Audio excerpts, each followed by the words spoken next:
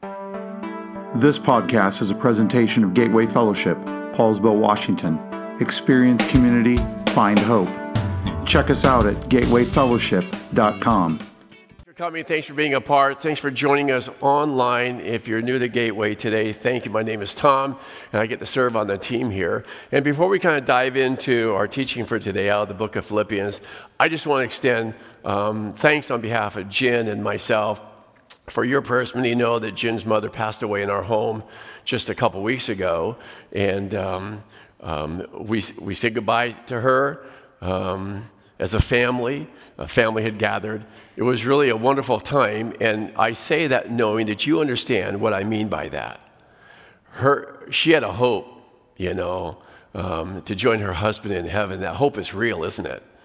And we believe that, and so we talk about these things, rejoicing that she is with her Savior. I'll tell you a quick little funny story. She passed away on Friday morning. Our oldest son, who had moved in to help with her care in her final days, went into her room on Thursday morning, and she was able to talk some, and she looked up at Brad, and she said this, "I don't think I have passed yet." To which Brad said, "No, Grandma, not yet." And she said, "Good, because I don't feel so well."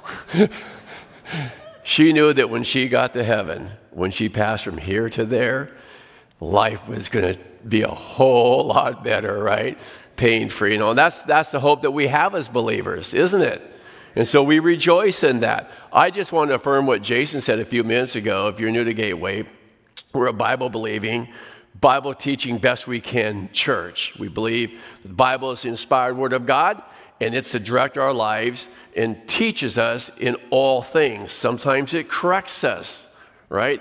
Sometimes we don't like that correction, but the Bible corrects us, speaks to us about everyday life. And that's really what we've been talking about in this series from Paul's prison letters.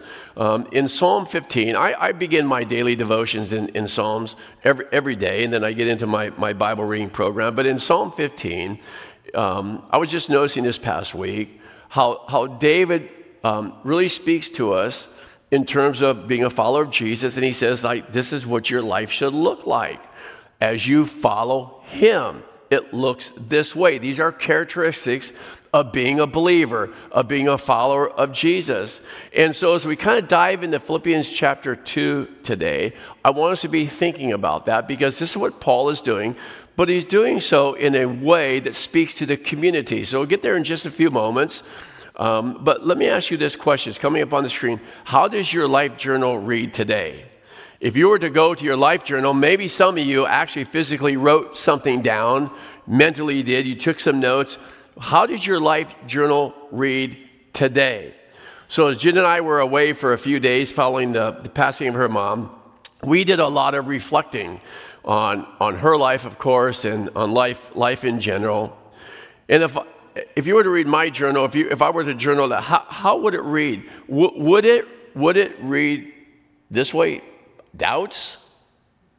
Would it speak of struggles, perhaps, or challenges, or maybe fears or worries? And for some of us, the answer is probably yes. And I say to you, that's okay to have those types of thoughts and those types of thinking. God handles our questions really, really well. Have you noticed that? I just say, do our questions lead us to a deeper relationship with him and with truth? But have you ever been around someone, around a person, when leaving them, whether you were exposed to their life journal or not, you thought this, wow, that was a wasted hour? Have you ever thought that, I just spent my time listening to this person complain about life and how difficult life is? But the reverse is also true, isn't it? Have you ever known a person who is struggling in life, perhaps, yet it's from that place that they encourage everyone around them, and you walk away not with, that was a wasted hour, I could spend another hour with that person. Have you been there? I have too. And we all have. So Mario asked a really good question a couple weeks ago when he launched this series out of Philippians. And I want to put it up on the screen because I want to ask you this same thing. Here it is right here. What do you think Paul's life journal included? I mean, if there was a guy who complained about life, it was probably the Apostle Paul, right? You can read about his struggles. You can read about the times that he was beaten and his days of imprisonment. What would it read? Well, we know because we have the Bible, right? But just think about what he could have written. He could have complained about the treatment that he had received and he was receiving. He could have complained about the food, right? The lack of respect or the lack of resources, and the list could go on and on. He could have done that, but he didn't. Instead, he encouraged the church, he encouraged you and me, and through his writings, the inspired Word of God, we walk away with, I could have more of that. And I pray that's your experience as we read the Bible and as we join together in looking at the book of Philippians. Now, it's one of Paul's 4 prison letters. We've talked about that. Kind of a little historical again. Paul traveled through Philippi during his second missionary journey. And in response to a vision in Acts chapter 16, Acts is the historical book of the New Testament. So I divide the New Testament really into 3 sections. So there's the Gospels, there's the book of history, Acts, and then instructional books where we learn how to walk out this life. But in Acts 16, he meets a gal named Lydia, who has been a dealer in purple cloth, which meant that she was probably pretty well-to-do. And as he shares the gospel with her, she responds, and she opens up her home to them because of her wealth, possibly financially underwrote lots of his ministry. On another occasion, he goes to pray, and this is what landed him in prison. For a slave girl who was demon-possessed, Paul rebukes that demon, and she is set free. Her owners were ticked off because she was the source of their income. And so a crowd gets stirred up, and Paul and Silas are thrown into prison. And if you're a Bible reader, you know the end of that story, when suddenly the chains fell off, the doors open, and the opportunity was there for all of them to escape. And Paul stops the jailer who was about ready to take his life, and he says this, is that we're all here. Now, we're not going to sit there very long on this story because, as I've said before, I'm thinking if I'm in jail, if I'm in that environment, I'm leaving. Paul does, and he says, like, we're all here. And then he says this, believe in the Lord Jesus Christ, and you will be saved. That was in response to the question of the jailer, what must I do to be saved? And Paul tells him, and the jailer then welcomes Paul into their home. It's a beautiful story of faith being lived out in difficult circumstances, in challenging times, and that faith invading the lives of others, perhaps people that you might not like so well. In fact, here's a little sidebar. Notice how an unlikely group of people, the jailer, right, perhaps not necessarily like, becomes part of the body of Christ. That's good news for you and for me. It just says this, that regardless of our journey, where we came from, he accepted you and he accepted me into the family. That's good news. Amen. City of Philippi was an ancient city in Macedonia, modern Greece. It was called Little Rome, referred to Little Rome. Many of the Philippians were retired military men who would retire there because they had been given the land in that vicinity, and in turn, they would serve as a military presence there. Now, this is important for us to kind of capture the context of Philippi, what was going on there. It was a Roman colony. And as a colony of Rome, those living there would enjoy full citizenship of Rome, including all of the benefits. So though I'm a citizen of Rome, I'm living here, it was one of the ways that Rome would consolidate their rule by creating these colonies. Philippi was one, and those living there enjoyed the benefits of full citizenship in Rome. These citizens of Rome, living in this colony now called Philippi, put on the Roman lifestyle in such a way that it would attract others to its way of life. So get what's going on here. This colony lived out life in a way that created a desire for others to be a part. That's why it would consolidate the rule of Rome. It's like, I want to be a part of that lifestyle. As this colony of Rome, these citizens lived this lifestyle, others were attracted to it. And so when Paul writes in Philippians chapter 3, verse 20, we'll jump ahead a chapter, these words, "But our citizenship is in heaven, and from it we await a Savior, the Lord Jesus Christ." They knew exactly what he was saying. Here's what he's saying. Look, your citizenship, you belong there, but right now you're living here. You're a colony. In fact, Moffat's translation of this verse says this: we are a colony of heaven. So though our citizenship is there, that's where we belong. We are now living here as a colony. The Greek word for citizenship is about commonwealth or community. So we're living out this community, and we're to live it out in such a way that it's attractive to other people. Other people are drawn into this way of life. So they knew what Paul was saying. The people of Philippi were living there as colonists while citizenship was in Rome. While Christians live here on this earth, though our citizenship is in heaven, we're a colony of heaven. So just like the Roman colony, we're to live out this life as a community then in a way that others desire to be a part. So I ask you, how does your personal journal look like? I want us to focus on our colony here in person, here online. And ask this question: how does our community journal read? So I want to take us from like your personal life to how are we doing as a community? How are we doing as a faith community? Because Paul in Philippians chapter 2 exhorts our community, or I'll just call it our colony here, in 3 ways. He says this is how life in a faith community should look. If it looks this way, it will attract others to it. Not to the community, and I've said it this way, our desire and our goal is not to grow Gateway, it's to grow the kingdom of God. This is not about Gateway, it's about lifting Jesus up and lifting his name up and making his name famous. But as we live out these characteristics as a community or as a colony, others will be attracted to it, they'll be attracted to Jesus. So we're going to look at 3 words or 3 phrases that describe characteristics of a faith community. Then we're going to ask this question: how are we doing? How's our journal look? We're all individually apart, so we all individually have a role. Our faith community is made up of people, and so together, then we are called to 3 things. Here they are. Number 1, humility. We talked a little bit about that, but we're going to talk about it a little bit differently today. How we view ourselves and others. So how do we view our community, our colony? How do we view others?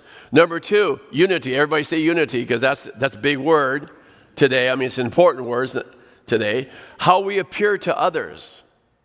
And 3rd, light. How do we live out our life in community for others to see? So let's talk about the first word. Humility has got a couple parts to it. Paul encourages them to do this without ambition, selfish ambition, or conceit. So he says your humility then, as a colony, ought to look like this. It's absent of selfish ambition or conceit. Do nothing from selfish ambition or conceit, but in humility count others more significant than yourselves. Philippians chapter 2, verse 3. So let's talk about selfish ambition for just a moment. Now, it's proper to say not all ambition is wrong. It's not. We're talking about selfish ambition. It really speaks of being driven by the flesh. That's selfish. It's what I desire for ourselves. It's what I do, or it's what we do, driven out of selfish motives to be recognized by others, or do I do what I do to bring glory to God? So the question is this: what's my motivation? So what's our motivation as a colony? Why do we do the things that we do? Because the answer is critical here. If we live out this faith as a colony, in a way to be liked by everybody, that's going to lead us down a bad road. Because it will mean we will do things in order to be liked by people rather than honoring God. Are you with me? As a faith community, is what we do done to seek status in our community, to be liked by people, or to live out the mission of God? That's an important question for all of us. Do we feed people, our food team preparers, feed somewhere between 3,000 to 4,000 meals every year? Do we do that because we are committed to doing it because Jesus calls us to do that as a colony? Or do we do that in order to gain some status in our community? Do we shelter people like we'll be doing again this year, and your giving helps to do that? Do we shelter people in order to be liked by others in our community? Or do we do it because Jesus says care for the poor? Do we hand out thousands of dollars in benevolence because you are so generous every year and every month, just so that somebody will speak well of us? Because if that's our selfish motive, if that's our ambition, it's wrong. That is not what Jesus calls you and me to do this. When we do these things because God has called us to do these things, then we elevate Him. We're not elevating Gateway. Yes? It's what we are called to do. Let me tell you a little story. Years ago, they used to vote for the best place to worship in North Kitsap County. I am so thankful they don't do that anymore. And there were years when Gateway, per the generosity of people, I guess, were voting Gateway as the best place to worship. Someone suggested, here's what you need to do, Tom. Gateway, you need to get a big banner and place it on the side of the building saying voted best place to worship. I hope it's okay with you that I said, no, we're not doing that. Put that thing away. A healthy community lifts others up. It mostly lifts up the name of Jesus. We lift others up individually in other Bible-believing churches because we are not in competition with other people who are preaching the Word of God faithfully. We are not. Why do we do these things as a community? It's the question I think that Paul is posing to us today. So don't do it out of selfish ambition. Or the second word there is conceit. One version uses the designation vain conceit, or it really means this. It means empty glory. They were seeking empty glory, which was likely the root cause of their selfish ambition and would impact the unity and the harmony of the church. Vain conceit. Life for this person who is conceited looks like this and sounds like this. Individually and as a colony, it's about me. It's about us, right? What drives us individually and as a faith community is the question. Selfish ambition and vain conceit. Let me read it again. Do nothing from selfish ambition. Don't promote yourself. Don't be conceited, but in humility count others more significant than yourself. The two negatives are followed by a positive exhortation. In humility, consider others. Don't do anything out of selfish ambition or vain conceit, but in humility, consider others. Now, I love how the NIV Bible reads, the NIV Study Bible. Some of you have that. It says this: Christian love sees others as worthy of preferential treatment.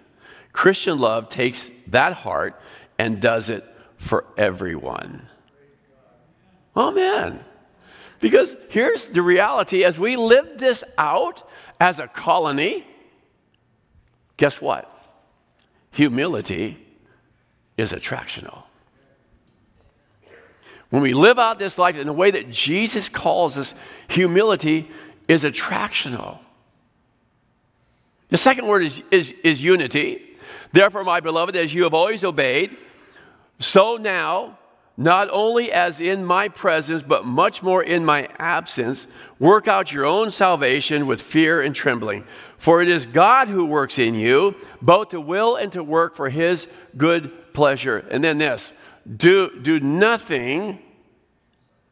all things without grumbling or disputing. Philippians chapter 2, verses 12 and 14. So what is Paul talking about when he says work out your own salvation with fear and trembling? Because we get some wrong thinking going on here that salvation is something I got to work out in my own life. This is not what he is focusing on. He is focusing on this theme of how we live out our life as followers of Jesus. The exhortation to work out, to put into practice in daily living what God had worked in them by his Spirit. They were not told, and we are not told, to work for salvation, but to work out the salvation that we have received. God had already given it to them. We are followers of Jesus. And what was happening, apparently, is there were problems of disunity and pride that needed to be dealt with. Some were not doing their work selflessly and with the interests of others ahead of their own. It wasn't working out that way. So he's like, work out your salvation, what you have received from him, in a way that's honoring, and do it without grumbling and disputing. Grumbling causes disunity because it separates people and it takes our focus off of Christ. Grumbling typically focuses on our own values. Now, if I were to ask you, just think about your life this past week, would you see that? If I grumbled to Jen, notice I said if. I could probably say when. It was more of like, well, that didn't fit into what I thought was right, or how I think things should be going, right, or doing. Well, it's just like, no, you do this life without grumbling or disputing, because it causes disunity and it separates people. And for us as a colony, it will take our focus off of Christ because it focuses on our own values. It's what I see as important, or what we see as important. So Paul does this. He says, I'm going to give you how to work this out. It's not a 7-step program. It's not a 12-step program. Paul gives a 1-step solution to unity. Are you ready for it? Here it is right here. He says, just act like Jesus. That's it right there. That's all you got to do, is you just act like Jesus. Follow the example of Jesus and his attitude. That will do it. That will take care of it. And so he writes in Philippians chapter 2, verses 5 and 6, have this mind among yourselves, which is yours in Christ Jesus, who, though he was in the form of God, did not count equality with God a thing to be grasped. Just live out your life in the same way that Jesus did. Here's the reality. Not only is humility attractional, guess what? Unity is attractional too. Remember, we're a colony living this life out. So when others out there see it, they're attracted to it. When the church is unified, it's attractional. Do all things without grumbling or disputing, that you may be blameless and innocent, children of God without blemish, in the midst of a crooked and twisted generation, among whom you shine as lights in the world. I don't need to remind you that we are living in the world. We are not of the world. We're to be a light. That's number 3. Our purpose and calling is to make disciples. That's why we exist. To shine bright in the dark world. That was the message of Jesus. In Matthew chapter 5, verses 14, he says this, you're the light of the world. A city set on a hill cannot be hidden, nor do people light a lamp and put it under a basket. They don't do that. But on a stand, and it gives light to all in the house. In the same way, let your light shine before others, so that they may see your good works and give glory to your Father who is in heaven. So as a colony of heaven, people who are seeking to live out this life in a way that honors him, we're a light to this community and beyond. We're to make disciples here, there, and everywhere. So we're to make disciples here in Kitsap County in this area. We're to make disciples in Mexico. We just heard that from Steve. We're to make disciples across the world. We're to make disciples in our region. So we're a part of a church planting project over in Federal Way. This is what we're to be. We're to be the light in the world in a dark place. So if I ask us to check our journal, how are we doing as a community? How does it read for you and for me? For Gateway, this colony of heaven. How are we doing? Dick Brogden, who I follow and who has been here and spoken in this church, speaks of three martyrdoms. He speaks of red, green, and white. Now, whenever we talk about martyrs, and some of you have the Book of Martyrs, we usually go to those who have given their life, and this is true. There are martyrs for the faith, people who have given their life. So that's what's called red martyrdom. Red martyrdom. Physically giving up one's life. Red martyrdom is the most common, or the most famous, and the least common. It's called red because people literally die for Jesus, and people are literally dying for Jesus today. Their blood is being spilled. The red martyrdom is following Jesus, a physical death for your faith. Dying for Jesus is part of normal Christian life. And many are called to it around the world today. But there's green martyrdom. And that's what I'd like for us to think about for just a moment as we kind of head towards home here and think about how are we living out this faith in our community here. How are we doing? How's our journal read? Let me share with you green martyrdom. In about 350 AD, a young Romanized English boy was stolen from his country. Irish pirates then made him a slave in Ireland. Some years later, Patrick escaped and, through a process of time, returned to Ireland as a missionary. By this time, Patrick was elderly. I'm not going to tell you his age because I don't like the word elderly. But he was elderly and gave the rest of his life to evangelize the Irish, understanding and loving them as few before or since. Now, here's what I want you to catch. As we talk about living as a colony, living out this life that's attractional to others outside coming in, think about what's going on here. By the time Patrick died, much of Ireland was Christian. Patrick and his team did such an exceptional job of preaching the gospel that Christians almost lamented that they could not die for Jesus anymore. This is how it happened, though. The Irish, being Irish, innovated green martyrdom. It was birthed. The Irish established monasteries wherever they went, and they were established for one reason. Are you ready? To take the gospel to the world by community and through community. Paul refers to it as a colony. This is how it worked. Patrick and his team would go into a new location, settle in, and build houses in a ring. These houses would have a fence around them, and inside the compound would be a chapel, a workshop, a dining hall, a guest lodge, and a scriptorium, a place where monks would make copies of the scripture, and then other classical literature. The Irish, they were the friendliest folk. They planted flowers and gardens, built roads and bridges, brewed ale, and shared it liberally. Their highs were high and their lows were low, and they shared life with all. Are you getting the picture of a colony? A monk would station himself at the gate of the monastery and wait for travelers or guests. As soon as a traveler would come, the monk would greet him, smile, welcome him, like if you go into Walmart, there's a Walmart greeter, same thing, and take the traveler to the abbot. The abbot would welcome him again, pray for him, inquire of his news and needs, and then assign him to another monk. This monk would take him to the dining hall and feed him, find him a bed in the guest house, and bring the traveler to prayers. Before the guest knew what was happening, he had 3 new friends. He had been absorbed into the life of the community. He ate their food, sang their songs, slept in their houses, shared their chores in humor, and felt immediately that he belonged. Are you getting colony here?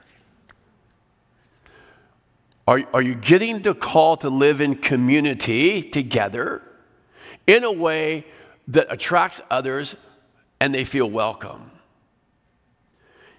He ate their food, sang their songs, slept in their houses, shared their chores in humor, and felt immediately that he belonged. And they did belong. He did belong.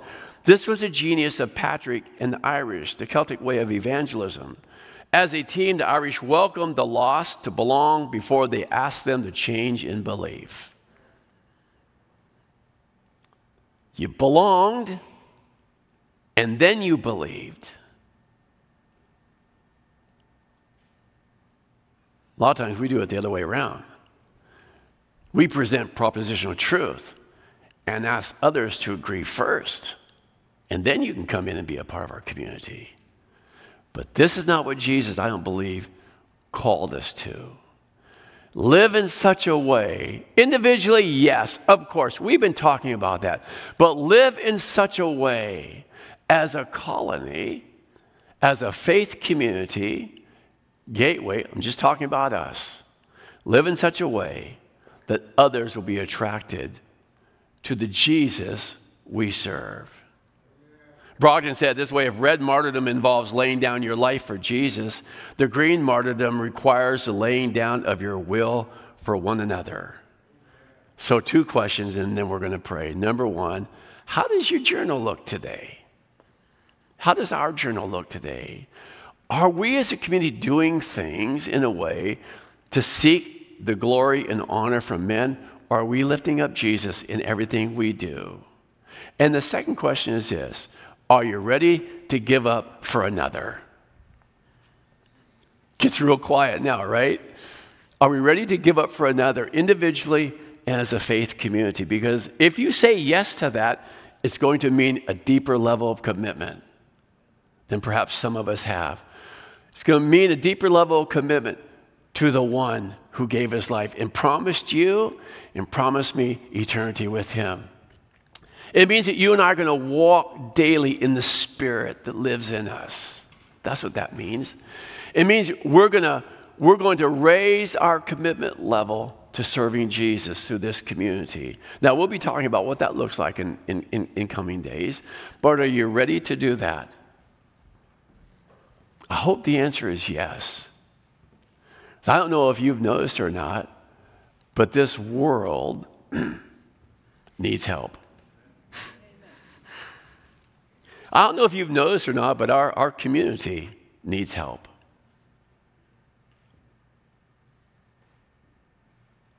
I don't know if you've thought about it or not, but we've got the answer.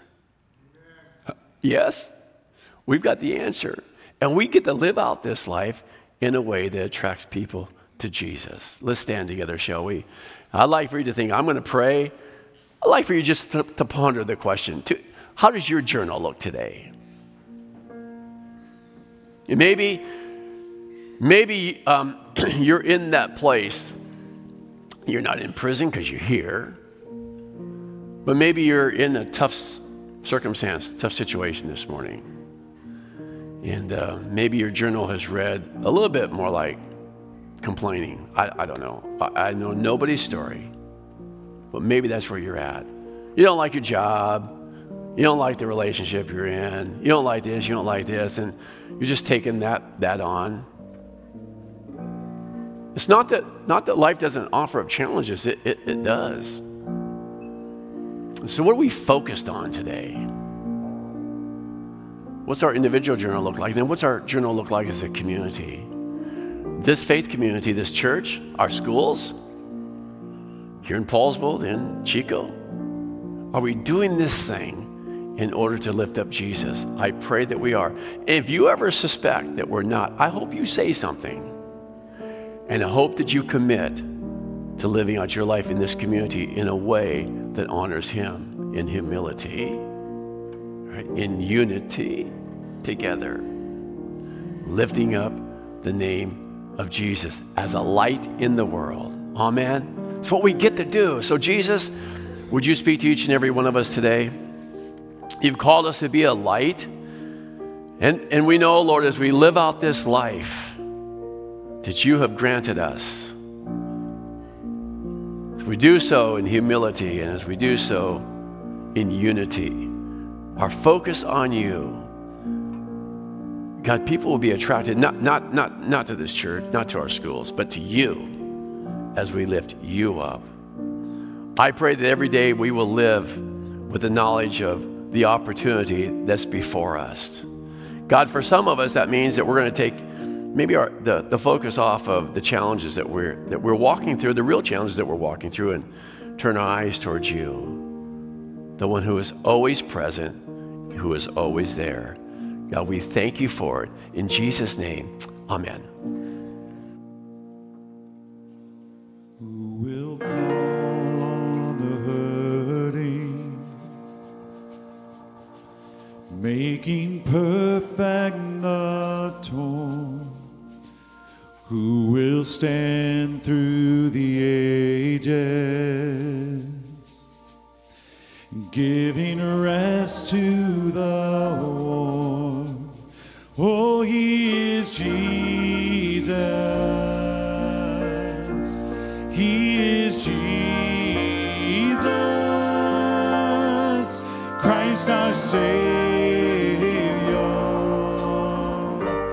He is Jesus.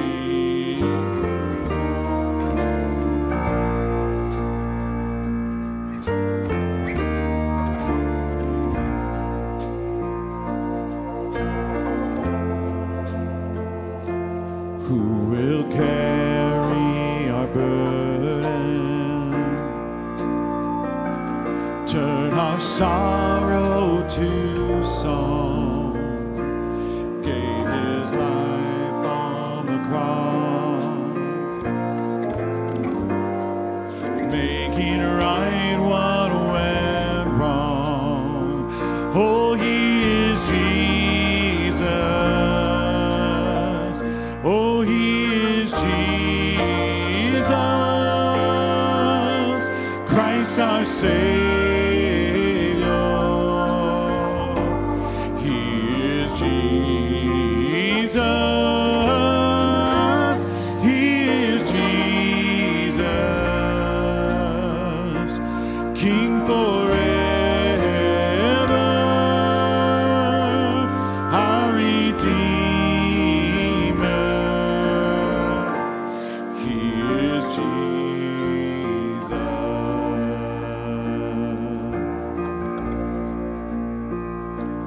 Who would die for a thief,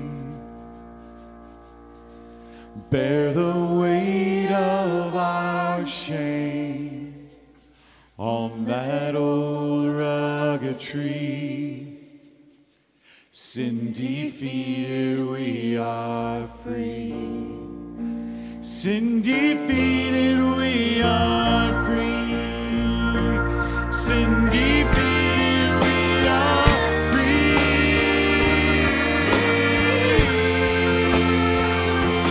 We are free. No other name, no other name of the name of Jesus, no other life but the life you gave. The enemy crushed, death